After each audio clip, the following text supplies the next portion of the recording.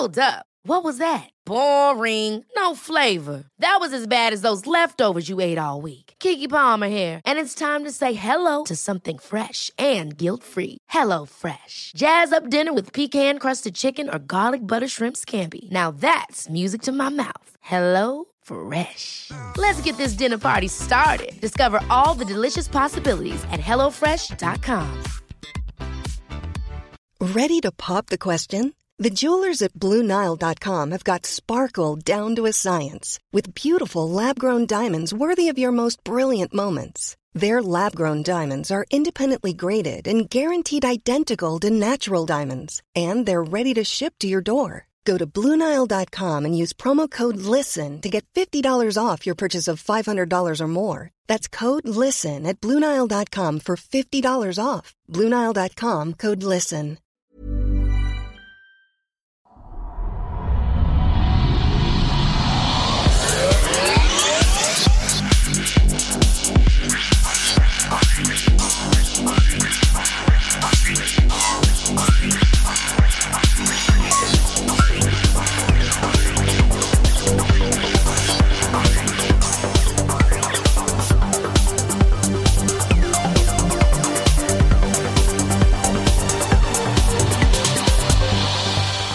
Hej och välkomna till den skeptiska podcasten Kvack som är nyheter på skeptiska. Det är program nummer 234 för vecka 46 år 2017. David här som vanligt och även Frida. Hej Frida. Hej hej. Hej hej och Henrik. Nej men hallå. Hallå. Har ni haft en bra vecka? Ja. Inget att anmärka på tror jag. Det var trevligt. Alltså, jag märkte knappast att det gick en vecka. Jag plötsligt skrev David ett meddelande så att jag har skapat ett nytt dokument för kvällens inspelning. Vänta nu, jag har inte ens suttit vid datorn och hittat några nyheter. Nej, det går jävligt snabbt nu alltså. Ja. Kommer vara jul innan man vet ordet av. Ja. Yay! För det är snö och grejer. Ja, just det. Ja, det är snö i Stockholm nu så att nu är det ju katastrof. Som vanligt. Ja, precis. Vi har mycket mer snö här uppe men... Ja, och ändå så går inte jorden under. Det är inte konstigt hur det kan vara sån skillnad. Ja, det är inte jättekonstigt med tanke på att det bor typ 20 gånger så många i Stockholm. Men Nej, men det är ändå konstigt att det är så här, det snöar i typ 5 minuter och de bara, vi ställer in alla bussar. Ja. Är det verkligen så att bussar kan inte köra om det är snö? Jag tycker bara att det låter konstigt. Stockholmsbussar kan inte köra när det är snö. Göteborgsbussar går alldeles utmärkt. Ja. Okay. Tror jag vet inte. Buss i Göteborg då. Nej, men jag märkte att väldigt många körde väldigt försiktigt i varje fall och det får man vara glad över. Alltså i måndags när jag var ute och körde då. Absolut. Sen funderar jag på hur många som i år igen blev överraskade över att det kom snö att man faktiskt behöver ha vinterdäck på. Som kör långsamt och försiktigt för att de har sommardäck. Precis, så det... Vadå? Ska vi byta till vinterdäck i år igen? Hur gjorde du förra året? I slutet på november, så det är helt tidigt. Fascinerande. Ja. Och så blir det kaos på alla de här firmorna, alla däckfirmor så är det liksom flera timmar i kö och på all drop-in blir helt körd. Ja, jag gick ut i mörkret med pannlampa och gjorde arbetet själv. Det tar inte så jävla lång tid. Det var inte så jävla roligt i och för sig heller, men jag var väldigt glad över att ha gjort det. Ja, problemet för våran del är och har varit att vi har inget bra ställe att göra det på. Vi hade det vi bodde när vi körde igång podden, då bodde vi i Bålsta. Och då hade vi liksom en stor gård och så här som stor i grusplan precis alltså som parkering vid huset. Vi hade ju villa då så att där kunde man ju stå med lätthet och göra sånt här, men nu bor vi som jag bodde i Märsta så var det väldigt lutning över att man kunde inte ställa upp bilen någonstans. Då hade man kunnat kört iväg till någon hall och gjort det, men då kan man lika gärna köra till någon firma tycker jag. Men det är klart att det går snabbt att göra själv om man tar tag i det. Ja, men precis. Jag klagar inte över de som hyr någon annan för att göra det. Jag skulle gärna gjort det själv också. Ja. Men problemet där blir, man tycker att det är så smidigt. Men man måste ta sig iväg. Och man måste göra det. Så skjuter man på det och sen så är det för sent. Ja, just när vi har kört i det här, det blir ju väldigt, väldigt halt där. Och nu ska det ju enligt prognosen då ska det ju regna på om det är imorgon eller på torsdag. Och det är ju det värsta av allt det. När det kommer. Ja, imorgon ska det bli riktigt busväder här säger de. Ja, och då det är lite sådär, vi får våra nya bil nästa vecka förmodligen. Och den har ju fyrhjulsdrift, jag ser fram emot det. Var det den utan CD-spelare? Ja, precis. Just. Ja. Vi drar inte upp det gamla såret igen och börjar peta i tror jag. Då kommer jag behöva bryta här sen igen. Jag hörde talas om en grej i veckan som jag tyckte var lite intressant. Har ni hört talas om lyrikdissonans någon gång? Nej. Lyric dissonance på engelska då. Och det är ett, jag vet inte om det kan kallas för ett fenomen, men vad det handlar om är, och det här är väl någonting som är väldigt mänskligt, att man tenderar att tolka till exempel musik då, som det här handlar om, mer baserat på hur musiken låter än vad som sägs i musiken. Så att det finns, sök på Lyric Dissonance på Spotify, så kommer ni hitta playlists som innehåller såna här låtar då. Och det här är alltså musik som har tolkats kulturellt på ett sätt, men som handlar om någonting helt annat än vad folk tolkar det som. Och ett väldigt bra och ganska så lustigt, om man säger så då, det är ett seriöst ämne, men det finns ju The Weeknd, I can't feel my face when I'm with you, sjunger han ju där, va? Can't feel my face heter låten. Den handlar ju alltså om jag har förstått det rätt, som kokainmissbruk. Och det är alltså det hela låten handlar om. Det är alltså inte en kvinna han sjunger om, utan det är hans missbruk han sjunger om. Och det här har ju tolkats då som han har ju fått så här Kids Choice Awards och sånt där för den här, som han har blivit lite upprörd över själv då, för det här är inte en sån låt, va? Det är inte tänkt så. Tydligen är det så, enligt vad jag läst i samband med det här, alltså Sting till exempel kan inte förstå hur Every Breath You Take kan ses som en kärlekslåt, eftersom det handlar om stalking, va? Precis. Ja, och det är en klassiker. Lyssnar man på texten så förstår man ju det. Och det Bruce Springsteens Born in the USA är också ett bra exempel, som till exempel handlar om Vietnamkriget. Va? Det är alltså kritiskt mot en krigskritisk låt egentligen då. Och det spelas ju på politiska rallys och grejer. Bara för att han sjunger det här Born in the USA och gör det så kraftfullt, så tycker jag att vilken extremt patriotisk låt. Men det finns ganska många låtar som tolkas mer baserat på själva soundet, om man säger, i dem mer än vad som sägs. Och det är en ganska intressant företeelse. Så att jag tänkte bara ta upp det som det tangerar ju lite där vi sysslar med, och det här med att hur saker uppfattas kan ha mer att göra med hur det framförs än vad som faktiskt sägs då. Precis. Men heter det verkligen lyrikdissonans på svenska? Jag översatte det till det för att det blir det är en rak översättning egentligen, men ja, men lyrik på svenska är ju väl mer liksom poesi. Ja, men det innefattar, jag kollade ordet och tyckte att det stämde ganska bra med den definitionen jag hittade, men låttextdissonans känns lite konstigt. Men jag vet, det var därför jag blev nyfiken om det var så här, det här är den riktiga översättningen eller om det är din egen översättning. Ja, det är min översättning, jag hittade ingen svensk översättning på det. Nej, intressant. Det finns ju någon sån här, nu kommer jag inte ihåg vilken låt det är, men det är någon som handlar om att man blir dumpad och bara mår jättedåligt, som tydligen används på jättemånga bröllop. Som också är så här, bara för att den är så här lugn och fin och det är lite ord om kärlek här och var, så tycker folk, ja men gud vad perfekt. Ja, att lyssna på meningen. Ja, det precis. Det var någon sån där låt också som, det var någon sånt där bara You're the greatest man in the world, eller något sånt där som handlar om så här hustrumisshandel och grejer som också spelar på bröllop. Ja, men sarkasm är väldigt svårt. Ja, och det blir så här att folk bara, nu kommer det där som är så fint. Och sen resten är bara så här, En kompis till mig var i New York nu i veckan och skickade lite snaps till mig. Att hon hade sett på tv, hon bara, det är någon galen predikant här som försöker sälja mirakelvatten. Och jag kollade på det och bara, nej, det är ju Peter Popoff. Ja, jag såg det där. Ja. Jag postade på vår Facebook-sida. Han säljer något mirakelvatten nu som ska göra att man blir rik. Och hon sa att det bara pågick hur länge som helst på tv det där. Och det var den ena efter den andra som gick fram och berättade att de hade druckit det här vattnet. Och sen en vecka senare så hade de fått $30,000 eller vad fan det var för någonting. Okay. Så jävla konstigt. Hur fan kan han fortfarande få pågå?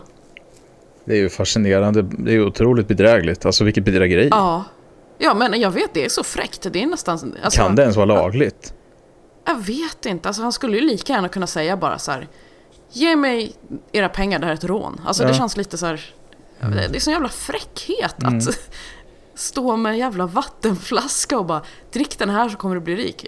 Det är ju det är tragiskt att folk ens går på det får man ju lov att säga. Ja, om de gör det. Alltså undrar hur vanligt det egentligen är, men det lönar sig uppenbarligen att köra reklam för det.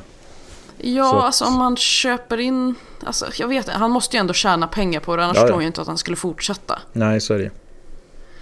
Ja, det är bedrövligt. Ja, vi kör väl igång med nyhetsronden då. Ja, det kan vi göra. Ja.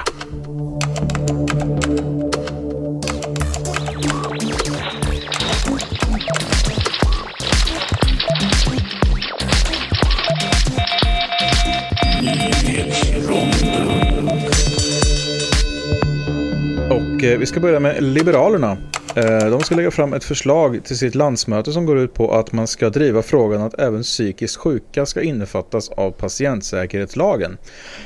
Vad det här innebär rent praktiskt då är att endast legitimerade får behandla psykisk sjukdom.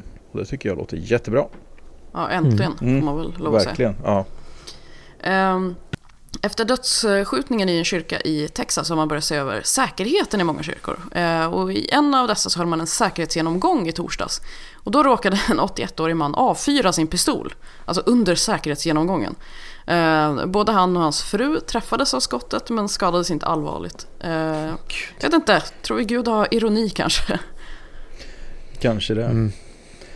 En färsk studie konstaterar återigen att barn som får smisk av sina föräldrar eller blir alltså sån lätt misshandel eller vad man ska kalla det, blir mer utåtagerande gentemot andra barn.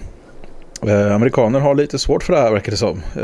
Jag tror få i Sverige som förvånas över det här, men i USA så är det fortfarande lite kontroversiellt. Ja, där verkar det fortfarande vara så att man faktiskt kan ha åsikten att smisk är en bra metod. Ja, aga är ju inte olagligt i alla delstater och så sjukt. Ja, det finns de som hävdar och svär vid metoden fortfarande. Det är också en liten lokal grej här då. Programledaren Lotta Bromé lämnar SR och programmet P4 Extra efter anklagelser om grova sextrakasserier från hennes sida. Ingen involverad pratar om att det är på grund av anklagelserna som hon lämnar programmet, men det tycks kanske inte vara helt frivilligt som hon sticker därifrån. Nej. Jag kommer ihåg blobfisken, den som dubbades till världens fulaste djur. Den har ett oförtjänt dåligt rykte. Den är inte så ful när den lever på det djupet den brukar leva på i det tryck som den skapat att leva i och inte död och uppsvullen. Aha. Så det är osmickrande bilder vi har fått se som inte är helt rättvisande. Ja, när man är död och uppsvullen så är det inte någon som är speciellt snygg faktiskt. För en del kanske det är en förbättring, men för de allra flesta inte. Nej, precis. En Västerås-lägenhet på Hemnet har orsakat oroliga samtal till mäklaren. Men det är inte mögelskador eller råttbon. Nej, det är ett spöke som har råkat fastna på en av bilderna som folk då har ringt in och känt sig oroliga över. Till skillnad från många andra spökbilder så ser detta verkligen ut som ett människohuvud som kikar ut från ett av rummen. Ni kan klicka på den länken och kolla där. Ja. Förklaringen är dock att lägenhetens ägare kikade ut genom dörren medan bilden togs och att det var med ganska lång slutartid, vilket gjorde att det blev lite spöklikt utseende på honom. Det är ändå fascinerande hur snabbt folk vill dra slutsatsen att de sett ett spöke. Ja, precis. Man ser det man vill se på något sätt. Men hade jag sett den bilden och inte blivit preppad, för jag tittade på bilden efter jag läst texten här. Jag tyckte det såg ut som en dubbelexponering. Ja, okej. Ja, det var min första tanke. Ja, men det är ju så. När Sveriges annonsörer arrangerade en stor branschgala i Blå hallen så var René Nyberg och David Helenius konferencierer. De skojade friskt om MeToo-kampanjen och Martin Timells pågående misstanke om våldtäkt bland annat. Smakfullt så här under pågående utredning och att förlöjliga då en så otroligt viktig kampanj. Lyckligtvis så var det mycket branschfolk som faktiskt reagerade på det här och sa ifrån. Det är bra. Ja, bra. Jag har liksom väldigt svårt för honom från början så att det... Ja. Det visar sig visst att den här månlandningen faktiskt var fejkad. Reflektionen i hjälmen på en astronaut visar i ett foto en person, förmodligen en fotoassistent eller någonting, som går omkring utan rymddräkt. Eller? Alltså även om man i bilden tydligt hade kunnat se att personen inte har rymddräkt på sig, vilket man såklart inte gör, så ser det faktiskt för mig ut som en annan astronaut. Kanske faktiskt den som tog fotot. så vore det kanske ändå mer troligt att någon hade manipulerat ett foto eller att informationen som lämnats med bilden är fel, snarare att någon i vad som måste vara en av världshistoriens mest invecklade och dessutom onödiga konspirationer missat den lilla detaljen i bilden, som en liten tunnhårig medelålders man som bor i sin mammas källare och lever på joldkol och internetporr ser direkt när han får se bilden. Såg precis också att Phil Plait har skrivit en text om det här. Och kom också fram till att men det är en annan astronaut i bilden. Ja, det ser verkligen ut som det, tycker jag. Han har lite mer utförligt än mitt rant här. Ja, det är bra. Tog han upp någonting om jolt, cola och onani där, eller var det Nej. Bara din? Nej, okej. Det var bara jag. Precis. Det är min bild av hur jag tror de här typen av konspirationsteoretikerna är. Perfekt. Och vi ska avsluta med den brittiska bagerikedjan Greggs. De har bett om ursäkt för att de har gjort en julkrubba där de ersatte Jesusbarnet med en så kallad sausage roll. Alltså en korv inlindad i smördeg. Personligen så tycker jag nog att en sausage roll är godare än Jesus faktiskt. Jag har bara smakat på en utav de två. Ja. Det är samma här i och för sig. Jag vill inte avslöja vilken av dem. Men nej, men man kan få det så.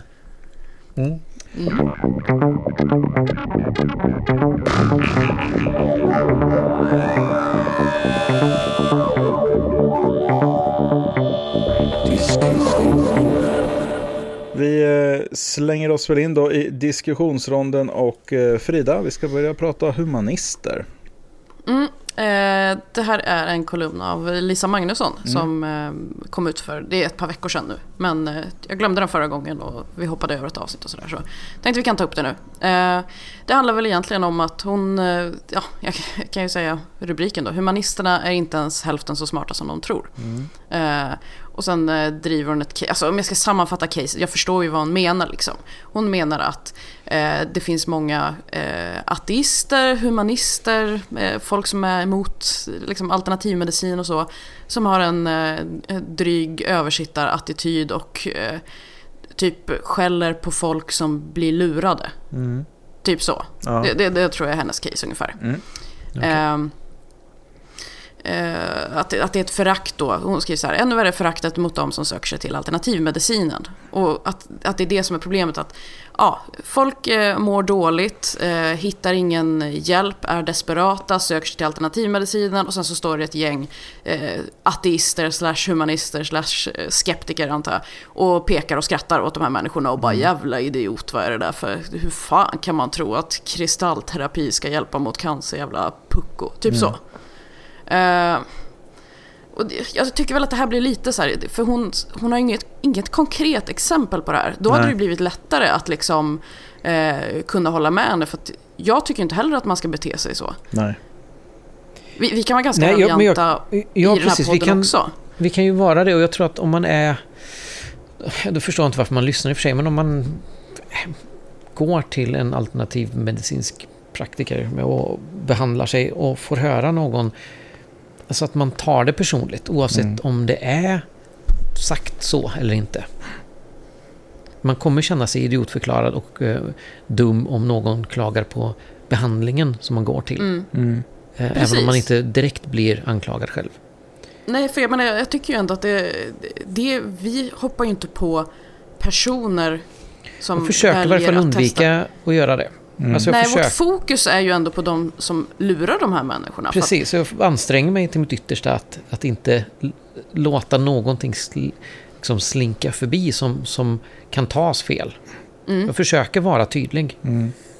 Ja, jag tror inte att det är så här, jag tänker inte att vi kanske behöver ta åt oss så jättemycket, men det hade ändå varit bättre om hon hade haft lite konkreta exempel. För då hade man ju förstått exakt vad är det vi pratar om. Pratar vi om även vi, liksom, sådana som beter sig som oss tre? Ja. Är det också fel? För då tycker jag ändå att man måste börja fundera över, okej, men vi kan ju inte ha överdriven respekt för sådana här bluffmetoder. Att man får inte göra någon upprörd. Man måste bara backa iväg och men självklart alla får göra som de vill. Jag tycker att det är viktigt att säga emot de här grejerna. Och det är av medmänsklighet. Det är inte av jag måste ha rätt. Det handlar faktiskt inte om det för mig. Nej. Sen kan jag väl Alltså grejen är ju den att det blir ju någonting annat när man vi pratar ju inte om de här som går till olika och går och får olika behandlingar, för det är ju egentligen inte dem det handlar om. Även om de stöttar sån här verksamhet så är det ju inte deras fel att de har blivit lurade. Nej. Det är ju ingenting man aktivt väljer, utan vad det handlar om är att bedragare har helt enkelt lyckats sälja sitt skitsnack till de här personerna. Så det är bedragarna man ska fokusera på. Sen då en person har blivit så övertygad att den själv verkar för att den här bedragarna, eller för att antingen specifik bedragare eller att de i allmänhet ska stöttas då är det, ställer man sig själv i lite annan dager. Va? Men överlag så är det ju faktiskt absolut inte så att vi på något sätt kritiserar en enskild person för att de går och får en behandling som de hoppas ska fungera. Nej, och jag försöker tänka liksom hur mycket jag ser det beteendet. Det är klart att man ser det i kommentarsfält och så, men det ser man ju på samma sätt. Alltså jag tycker inte man kan bedöma riktigt från kommentarsfält. Nej. För där är det ju alltid en väldigt uppskruvad och konstig stämning och väldigt starka åsikter om allting. Att det är ju liksom rena mordhot kan ju stå bara för att någon har sagt att en kille vill ha en klänning på sig. Då, liksom... Ja. Kommentarsfält ser ju definitivt sådana som men vilken jävla idiotisk kärring, hur fan trodde hon att det där skulle funka, skyll dig själv typ, absolut, men jag tycker inte att det är konstigt att man kallar det här för humanisterna, för att bland humanister tycker jag inte att den och sen inställningen är nej, det här är ju inte heller humanisternas huvudfokus, alltså just det här, alltså ateismen i sig kan ju i viss mån vara det, men även troende kan ju vara humanister i det avseende att de verkar för en sekulär stat. Alltså det finns ju även troende som gör det. Va? Ja.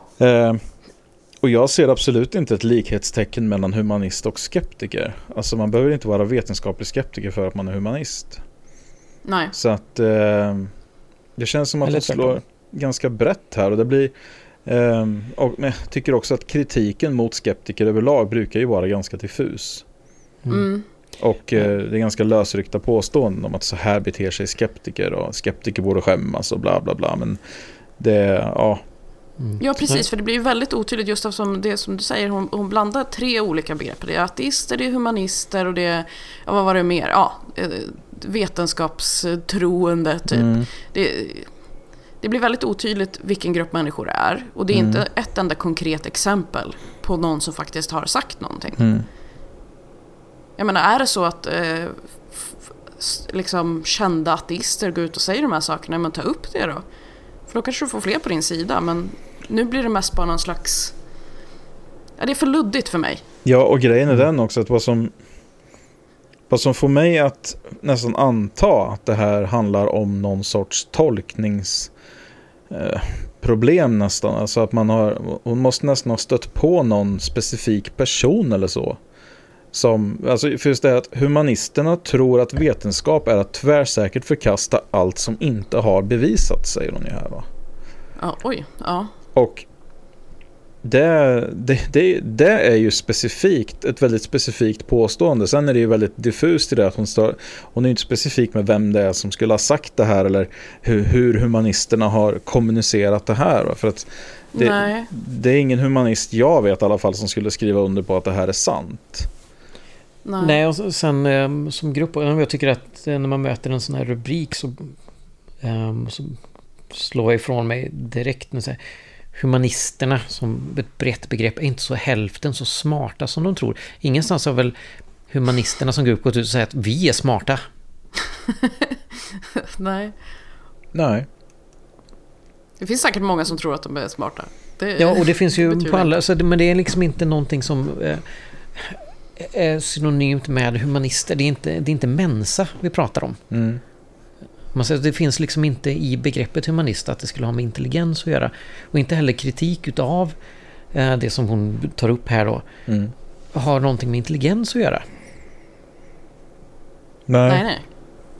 Men det är väl det, alltså jag får känslan av här att hon bakar in mer i begreppet smart än intelligens, alltså mer att man sitter på någon sorts högre häst, att man har mer bättre koll, att man vet hur saker och ting fungerar bättre och i mer detalj än vad andra människor gör.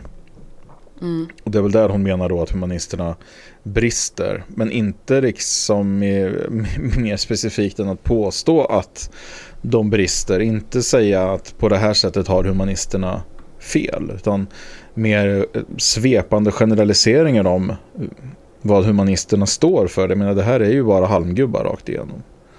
Ja, det känns lite så. Och hon avslutar med att säga så här: jag håller det emot ockrarna inom alternativmedicinen att de skinnar dessa desperata människor på pengar. Men jag håller det också emot humanisterna att de inte har något bättre att kontra med än skräniga drygheter. Det där tycker jag också, det blir också så här, hur många gånger har man inte försökt komma med forskning, med vetenskap, försökt att liksom visa riktiga argument.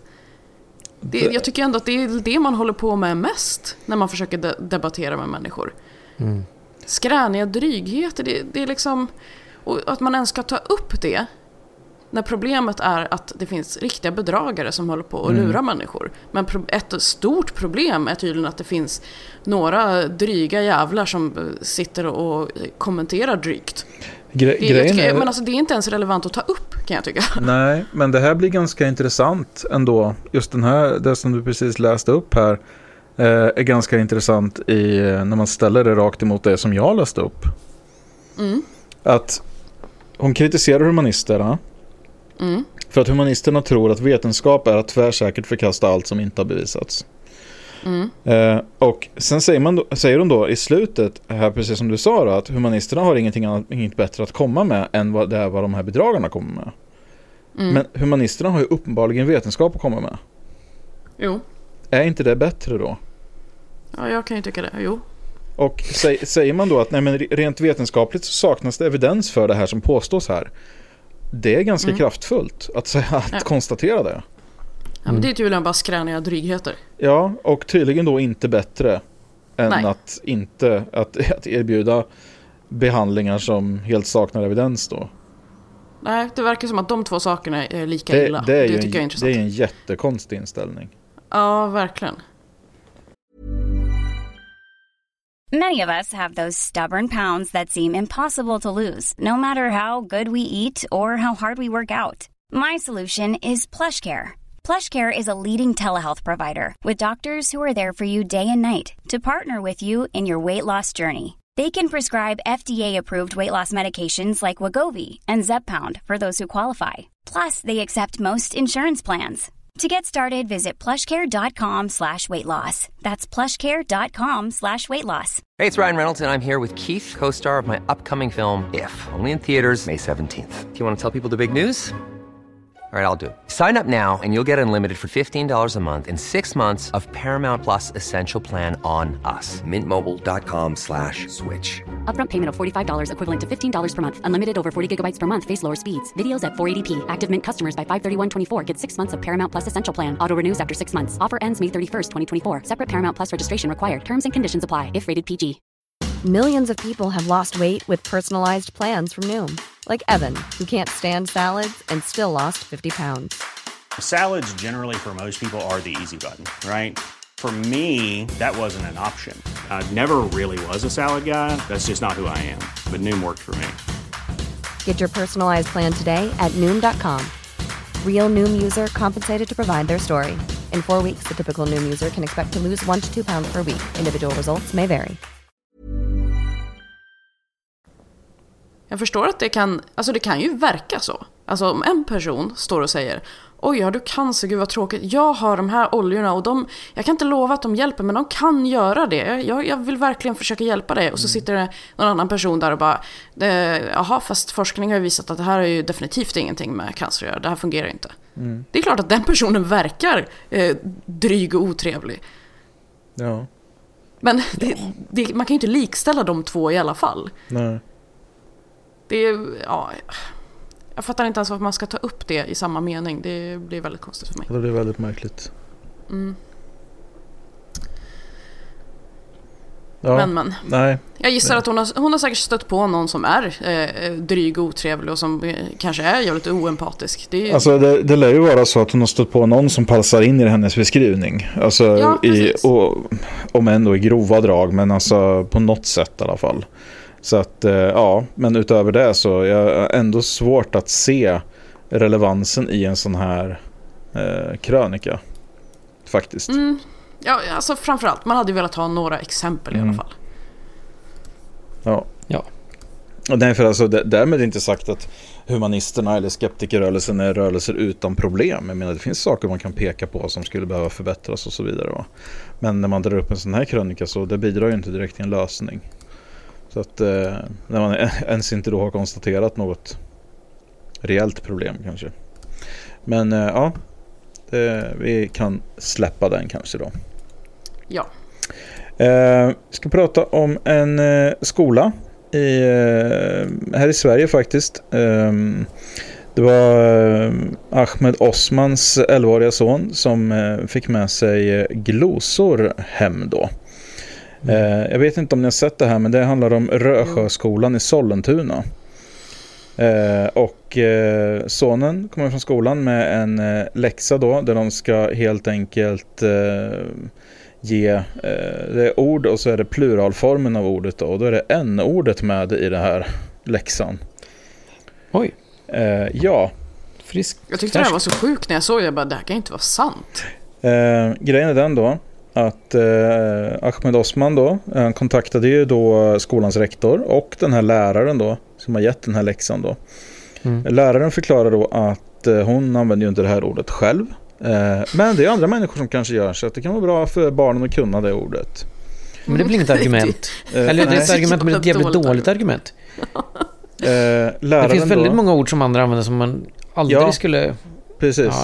Som man kanske inte behöver sprida vidare av någon giltig anledning då.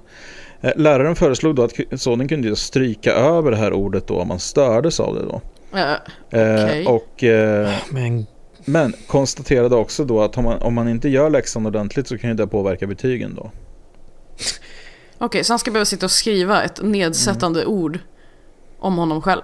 Ja. Så vad mysigt.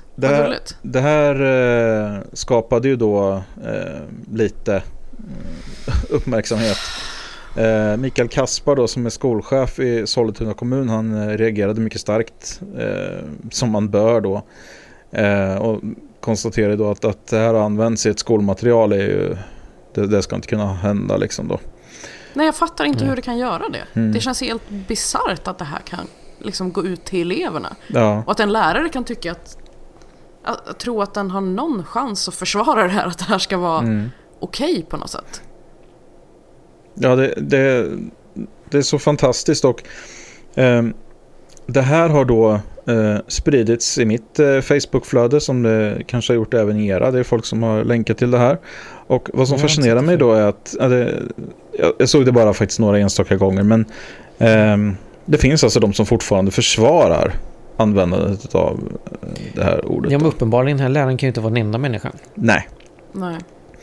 Tyvärr. Och i samband med det här, eller i alla fall under samma period, så länkar TV-dags då till ett klipp på YouTube där Tanishi Coates, en amerikansk journalist som är, tycker jag, väldigt bra. Han har mycket bra grejer man kan lyssna på YouTube och så här.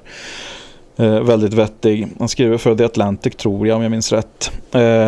Han fick den här frågan då under en sittning på jag tror det är på ett universitet i USA, såklart, han är amerikan. Och då är det en tjej som ställer frågan då, för att hon har kompisar som lyssnar på rapmusik. Coates är ju då afroamerikan då. Så den här tjejen frågar då och säger då att det är kompisar till henne som gillar rapmusik och de har inga problem att hålla på och sjunga n-ordet hela tiden, men hon tycker att det är obehagligt, eller obekvämt att de gör det då. Och frågar då vad kan man säga till en sån här person, och han ger ett väldigt, väldigt bra svar på det här. Och jag kan rekommendera, vi länkar till det här klippet då, så ni kan kolla på det. Det är bara 5 minuter långt, men det är något väldigt bra svar. Jag har själv formulerat en tankegång om det här för flera år sedan. Och vad det handlar om i väldigt stor utsträckning, och det här jag märker också när man pratar om det här med folk som försvarar användandet av n-ordet, för att det finns ju som sagt fortfarande. Och det är inte bara äldre utan det är även folk i min ålder som gör det. Jag tycker att det här är väl ingen fara. Det används ju andra det bästa argumentet är att men det heter ju något liknande på spanska till exempel. Ja, det är samma sak som att säga att hen liksom höna på engelska, det är ungefär lika briljant. Men i alla fall då, så jag formulerade det som ett tankeexperiment runt det här. För att vad det handlar om i slutändan då och hur man kan konkretisera det, det är det för Coates gör egentligen då, han förklarar på ett väldigt bra sätt att det här är någonting som faller inom social konvention inom och mellan alla grupper och alla personer. Alla människor förstår det här sättet att tänka, att människor kan ha en jargong mellan varandra. Afroamerikaner kan säga det här ordet till varandra utan att det är okej att jag bryter in och använder samma ord. Och han tar som exempel då att hans fru och hennes bästa kompis kallar varandra för bitch ibland. Men han kallar inte dem för bitch för det. Nej. Och han slåss inte för sin rätt att kalla dem för bitch. Och han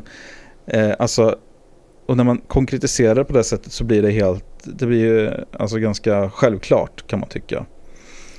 Och jag brukar ta som exempel då att när jag pratar med folk om det här, tänk på en släkting som har gått bort.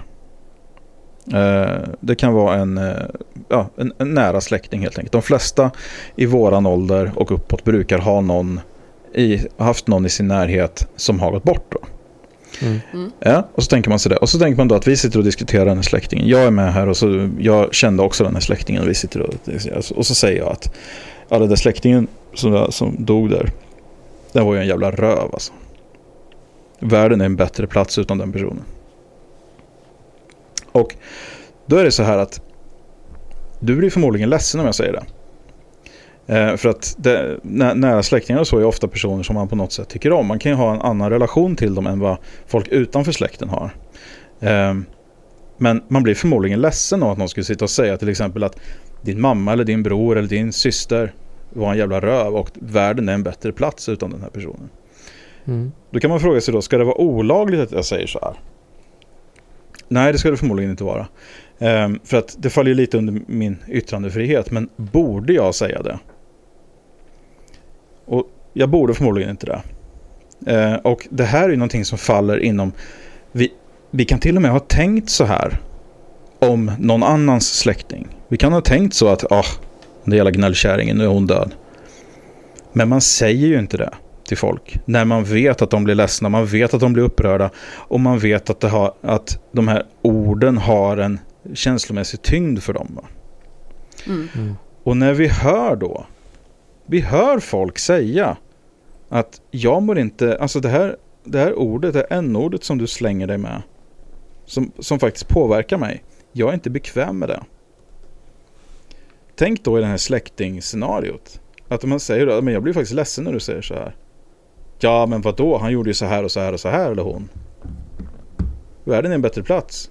Tänk att fortsätta försvara sig själv då och säga att men det är min rätt. Jag måste få fortsätta säga så här om din släkting. Jag skiter i hur du känner. För så gör man inte. Vi gör inte så. Vi beter oss inte på det sättet. Men, och det här är Coates också inne på, att när det här tankesättet om vanlig jävla mänsklig anständighet ska appliceras på färgade människor, då är det svårare för oss. För då blir det helt plötsligt att men det här ska du ta. För att låt mig nu förklara för dig varför det här ordet inte är så farligt som du vill få det till. Och vad är skillnaden mellan det och sitta och säga till någon annan rakt i ansiktet, men låt mig nu förklara för dig varför världen är bättre utan din släkting här, som jag inte gillade. Och det är den här anständigheten då som jag tycker att man kan inte kräva den av folk. Jag kan aldrig säga till någon att du får inte säga så här. Det är inte din rätt att säga så här. Jag kan känna så, men folk får yttra sig som de vill. Men vi blir chockade och vi skulle bli bedrövade om det här var någonting som en person kände så. En person har så otroligt obefintlig respekt för att jag blir ledsen när en person säger så här. Att den till och med hävdar sin rätt och försvarar sin rätt för att fortsätta säga så till mig. Och tänk då att leva i ett samhälle där man känner att det är systematiskt. Ja. Att samhället sluter upp sig i kommentarsfält på Facebook och säger att ja, hans släkting var ju en jävla röv. Det är skönt att han är död. Och känna då att det är det samhället jag lever i. Det här samhället respekterar inte mig. Jag mår dåligt av det här och det skiter de i. Och det är svårt för oss att förstå, tror jag. Jag tror också det, men man måste tänka på hela den historien som har varit också. Att människor har inte ens blivit betraktade som människor på grund av sin hudfärg, utan som en köp- och säljvara som man kan behandla hur fan som helst. Liksom. Ja, och det är ju... när allt det ligger i ganska nära historien också. Precis. Att vita har gjort det mot färgade. Jag menar, det gör ju också att allt det här blir ännu värre. Ja, och det gör det väldigt mycket viktigare också att tänka på vilka ord man använder, för man hänvisar ändå till en jävligt äcklig historia som vi har. Och det är ju den jorden som det här växer i. Alltså vi slänger i ansiktet på dem återigen, gång på gång, att dina känslor värderar inte jag. Låt mig nu förklara för dig. Jag har ett maktövertag över dig också. Ja, jag kan minsann fortsätta använda det här ordet. Vadå, jag har yttrandefrihet. Ska inte jag få säga så här? Ska inte jag få säga så här om din släkting? Du, i Sverige har vi faktiskt yttrandefrihet. Jag får säga precis vad fan jag vill. Vilken jävla människa som skulle bete sig så. Ja, alltså och i ett sammanhang. Yttrandefrihet, men man undrar ju så här, vad ger det mig att säga de här sakerna? Ja. Det tycker jag folk kan fråga varandra ibland också, eller sig själva. Är det här viktigt? Varför är det här viktigt för mig att säga? Ja, när det är så uppenbart, de säger ju själva att jag mår inte bra av att du pratar på det här sättet. Nej men ändå så är det viktigt då att använda det specifika ordet. Så, varför är det viktigt? Om det inte är en makthandling. Kan man inte då visa varandra den jävla respekten? Och det tycker jag är ganska bedrövligt om man inte klarar av det. Då behöver man se sig själv i spegeln. Alltså. Så att, och det dras fram annat. Alltså helt meningslösa jämförelser som jag har sett. Ja, men ska man få säga Svenne då? Ja, men vad har det för historik? Vad finns det för historik där? Alla svenskar som känner sig obekväma med det kan ju räcka upp en hand. Och ställ dig själv frågan. Om du sitter i ett sammanhang och så säger du att det där är så typiskt Svenne, och så säger någon i gruppen att jag är inte bekväm med att du säger så. Skulle man då insistera på att fortsätta använda det ordet i den personens närvaro? Vad är man då för en person då? Nej, och sen får man väl fan se orden för vad de är. Svenne, det är ingen förolämpning. Jag är ledsen, men det är så här, är du svensk så har du ganska hög status i det här samhället. Är du betraktad som en svenne, då har du hög status i det här samhället. Ja. Det blir liksom inte en förolämpning. Nej, och även om man sätter jävla framför. Nej, och det finns ju ingen historik där heller, som sagt. Nej. Jag vågar nog påstå att det är farligt nära 0 personer som tar åt sig illa, som tar illa vid sig om någon säger ordet svenne. Jo, men det är verkligen också, då ska man försöka hitta så här, jaha, men jag kanske blir ledsen när någon säger så här. Ja, fast blir du verkligen det? För annars så har vi faktiskt inget problem. Då behöver vi inte hitta på ett problem. Nej, precis. Det är ju väldigt hypotetiskt att säga att men jag kanske tar åt mig om du säger så här. Ja, men gör du det? Ja. Nej, exakt. det är precis. Point made, liksom. Ja, det är fascinerande. Ja, verkligen. Det är så lätt att argumentera för att det är bara ett ord när man inte har liksom den tyngden av historien bakom sig. Nej, och men det är också så här, är det bara ett ord? Ja, men använd ett annat ord då. Det är bara ett ord. Varför är det så jävla viktigt för dig att använda just det ordet då? Jo, men och det är precis det också. Man säger att, men det är bara ett ord. Ja, precis. För dig. Och om jag sitter och säger då, ja, men din idiot är släkting. Ja, men lugna ner dig nu. Du behöver inte bli så arg och ledsen. Det är bara ord. Ja. Det är bara ord jag säger. Man kan ju inte bli ledsen över ord. Nej. Det är ju sen gammalt. Ja, men det har aldrig någon blivit. Att hon var en värdelös, elak satkärring. Det är ju bara ord. Det är väl ingenting att bli ledsen för. Nej. och vad man säger då är att mig påverkar ju inte det här. Så varför ska du bli påverkad? Det är precis som att du har någon sorts annan historik och annan relation till det här än vad jag har. Det är precis som att du inte är exakt samma person som jag. Ja, men det är jättekonstigt. Det är jättekonstigt. Ja, det är det. Ja. Ja. Och vi länkar som sagt till Tanishis Coates svar där också, för jag tycker att det kan man lägga 5 minuter på om man vill få lite mer koll på det där. Men jag tycker att det är viktigt ändå att på ett bra sätt såklart. Men grejen är den, och det vill jag också ha sagt, att jag tror inte att någon som gör det här, någon som tar det här ordet i försvar gör det med och går in med intentionen att såra. Och intentionen att fortsätta såra, att fortsätta trycka ner och alla de här grejerna. Jag tror att det handlar mycket mer om jag än om du i det läget. Ja, precis. Och det tror jag är viktigt ändå att påpeka, att jag går inte in med den inställningen att någon gör det här för att trycka ner eller att vara elak. Men det blir väldigt fel när man ser sig själv som huvudspelare i ett ord man riktar mot någon annan. Om vi säger så. Henrik, jag ska prata lite UFOs. Yes, det var lagom länge sedan nu vi pratade om UFOs. Ja, det var det. En man, ska jag säga, Keith Bradshaw tog bilder av ett UFO 2007, men han var för nervös för att släppa dem till världen förrän i den här veckan.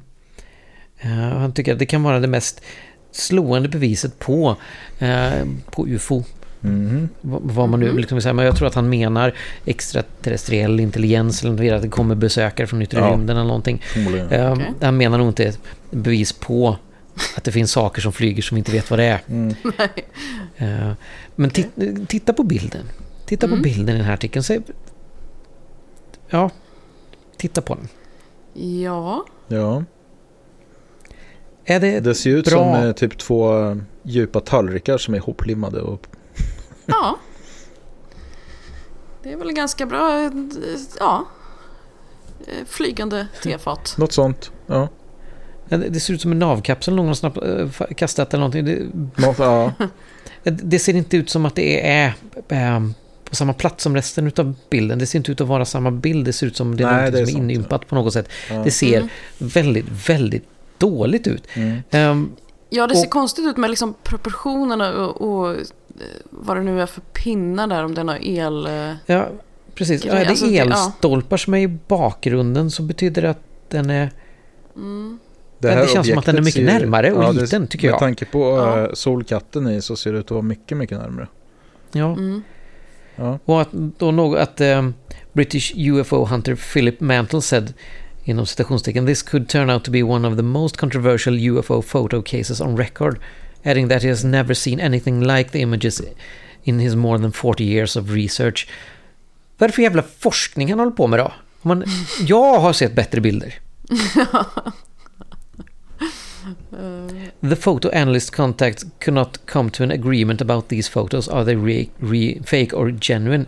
Who knows? Jag vet. De är fake. Ja. Varför? Ja, det känns väldigt fake faktiskt. Det känns så... Och jag förstår inte hur han sitter och håller på dem i 10 år för att han inte vågar släppa dem. Känns också väldigt skumt. Jag har inte hört talas om att någon skulle vara rädd att släppa den bilden. Det känns som någon som försöker hitta på en backstory. Ja, precis. Så man ska bygga upp någon sorts intresse. Någon trovärdighet eller någonting med. Eller, för det här är så dåligt så det finns inte. Om man nu ska fejka bilder, för jag tror att den här är fejkad. Så kan man fan med göra det bättre. Undrar om det är 2 tallrikar. Det hade ju fan varit lite roligt om det verkligen är det. 2 djupa tallrikar. Ja. Ser mycket ut som det. Nej, men alltså, ge mig en halvdagskurs i Photoshop så kan jag lära er göra det här bättre. Mycket, mycket bättre.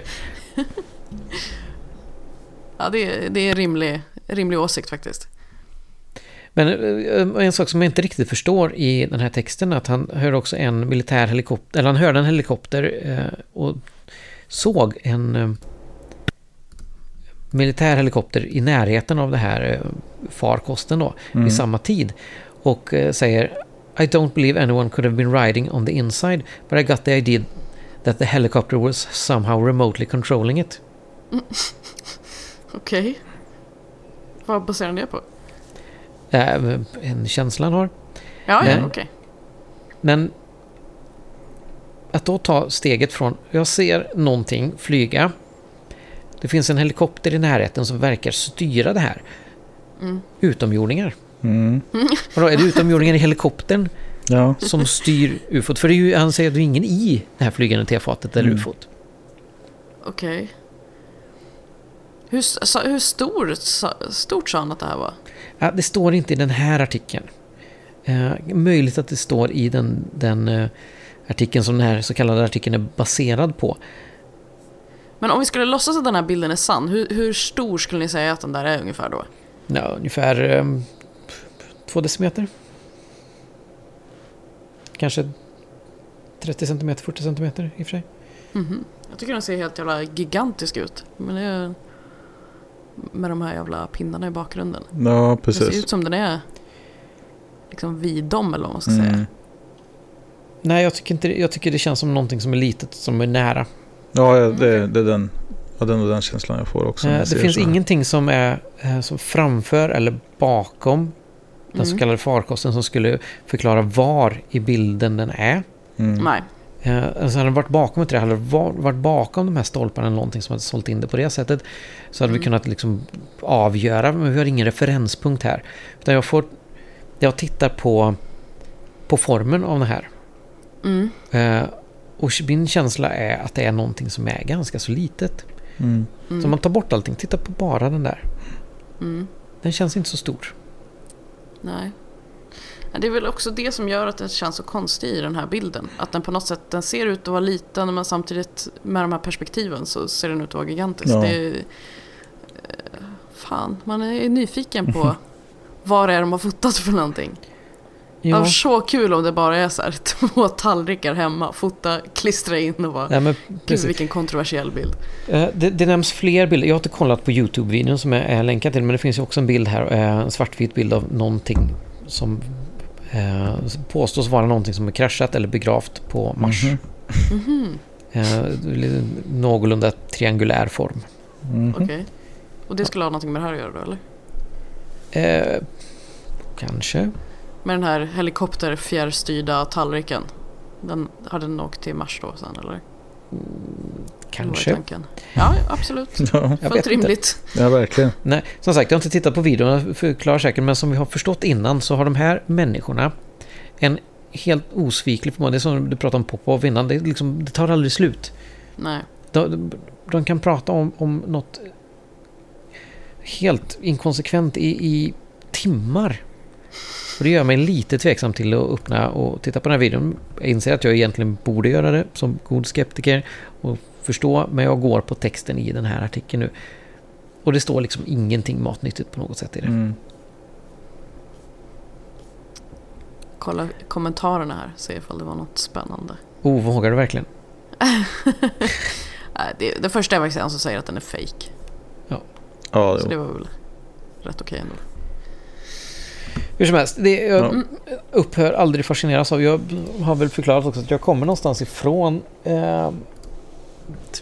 den världen. Jag ville verkligen att det skulle finnas. Jag tror fortfarande att det finns utomjordingar. Vad jag däremot har ändrat mig på att de faktiskt skulle vara här eller kunna komma hit eller någonsin komma hit. Hallå. Men jag ville verkligen tro i min ungdom på det här. Nu kommer han tillbaka. Ja, nu är jag tillbaka. Ja, jag har pratat på. Nej, men jag ville ju verkligen tro på sånt här när jag var ung. Och har liksom växt ifrån det på något sätt. Men jag fascineras fortfarande av de här berättelserna. Man kan ju fortfarande vilja tro fast man inser att det inte riktigt stämmer. Men... Nej, men precis. Och varje gång jag öppnar sånt här så får jag lite ett pirr i magen och säger att det här kanske är någonting som kan övertyga mig. På något sätt. Nej, men faktiskt att jag känner att tänk om jag får se någonting nu som får mig att tro att det är på riktigt. Men det blev inte den här bilden. Nej, det var inte den här. Verkligen inte. Det var världens besvikelse. Ja. Ja. Kanske nästa gång. Vi kör väl vidare och veckans Quack You ska vi dela ut.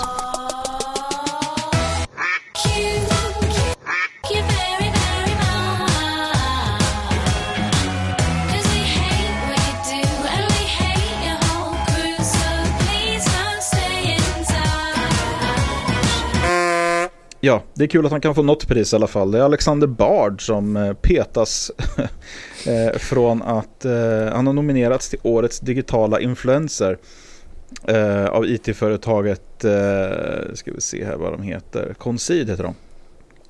Och då är det så här att han har gjort lite kontroversiella uttalanden runt MeToo-kampanjen och ja, det är bara larv. Alltså, vi har pratat om det här. Det är bara han säger att han alltid talar sanningen. Och jag menar, det är precis som att säger han det så är det sant och så är det såklart inte. Och det finns ju ingen grund alls för det han har påstått runt MeToo-kampanjen heller.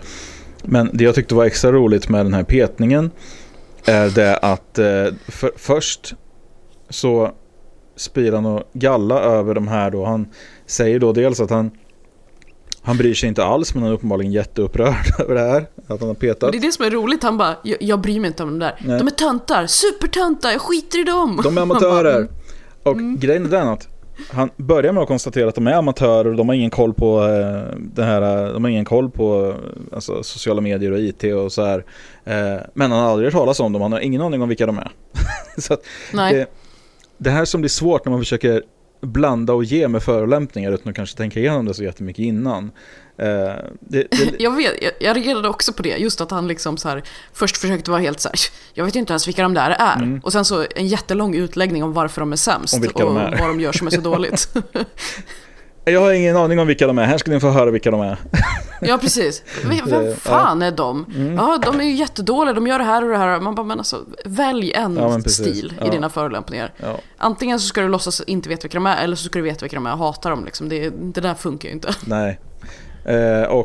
Jag kan tycka att det är väldigt bra att Ace Wilder har gått ut och tyckt att han är en fjant. Rebecca och Fiona, samma sak.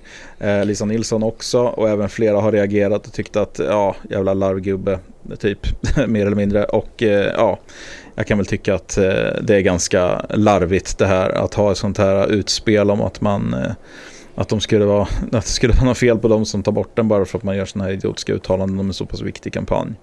Så att för hans lilla självbild så säger vi quack you till Alexander Bard. Det är kul att han kunde få något pris i alla fall.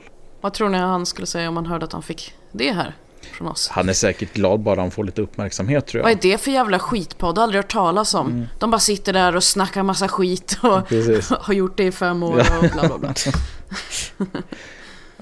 Ja, men mer eller mindre. Yes. Ja, och vi går vidare till vi ska fortsätta, vi ska hålla oss på Expressen, och det är för veckans scoop. Och då är det så här att det här är den här typen av journalistik tycker jag är fascinerande, för att man har en rubrik då som säger så här: Bianca Ingrossos hemliga namnbyte.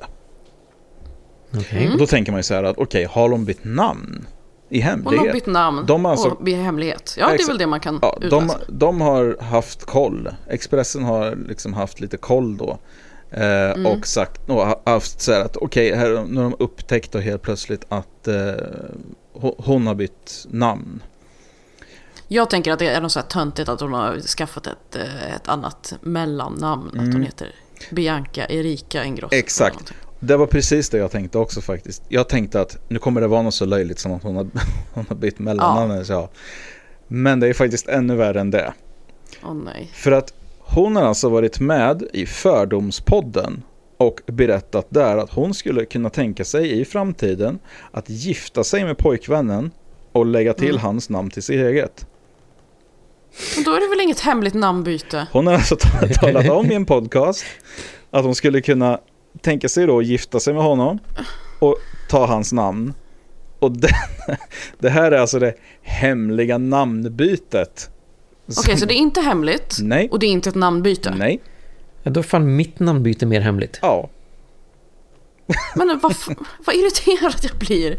Alltså okej att rubrikerna brukar vara missledande, men det brukar ändå vara så här, när man klickar upp artikeln så brukar man ändå förstå så här: aha, ni menar så, jag gick på den typ. Men nu är det ju bara en lögn. Ja, det finns inget hemligt namnbyte. Så att, det är varken någonting som hemligt eller ett namnbyte. Nej. Så att, 2 av 2 fel. Ja. Så bra jobbat Expressen. För att de fick ihop en artikel av dem där. Så att, ja, bra jobbat. Väl värt en veckans scoop. Ja, jag slutar med en insändare då. Det är någon som upprör igen. Hen som är eller var projektledare för ombyggnationen som görs i Trollhättan centrum måste ha ingått ett vad med en kompis eller med sin avdelning på jobbet. Hur många tror att jag kan projektera alla gator i centrala Trollhättan och att de kan grävas upp samtidigt? För att överbevisa denna så startade hen ett projekt och det här är väl nu. Vad blir nästa projekt? Hur många tror att jag kan asfaltera Oscarsbron under fallens dagar? Nej, nu ska jag sluta vara negativ. Det blir säkert väldigt fint när det blir klart år 2019. Undertecknat Urban. Ja. Det är så skönt att man verkligen kan reta upp sig på det sättet. Ja, det här nu så vägkontoret och gräver upp, man drar om, jag vet inte vad det är man gör egentligen, man drar nya vattenledningar och det är fjärrvärme och det är allt möjligt sånt där. Så man ser till att stadens invånare får det bättre. Man gräver upp en del gator, men det är inte gjort för att jävlas med Urban. Nej, det är ganska få saker. Det är inte gjort för att jävlas med någon, det är gjort för att se till att få det bättre. Och vissa saker kanske kräver att man gör ganska så omfattande påverkan på infrastrukturen under en viss tid för att det ska gå. Man kan liksom inte, nej men nu gräver vi de här meterna och lägger ner ett rör för fjärrvärme här och sen om ett år så tar vi nästa 2 meter. Nej. Det funkar liksom inte riktigt. Nej. Men det är så skönt när man har den här inställningen att allt som händer är för att jävlas med mig. Precis. Ja, nu måste jag åka en väg som det tar mig 2 minuter längre tid att ta mig till jobbet. Fy fan. Allt är en konspiration. Ja, alltid. Ja, nog för den här veckan då kanske. Ja. Urbans kloka ord här får avsluta. Och med detta då säger vi hej då från David. Hej då från Frida. Och hej då från Henrik. Hej då. Hej då. Hej då.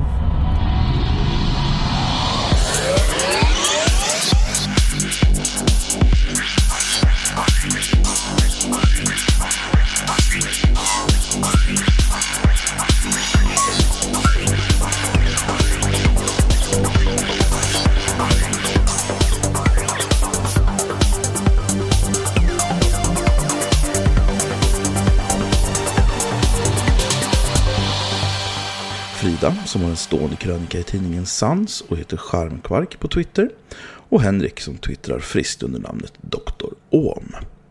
Våra jinglar är gjorda av Christer Hässling. Tack för att du har lyssnat.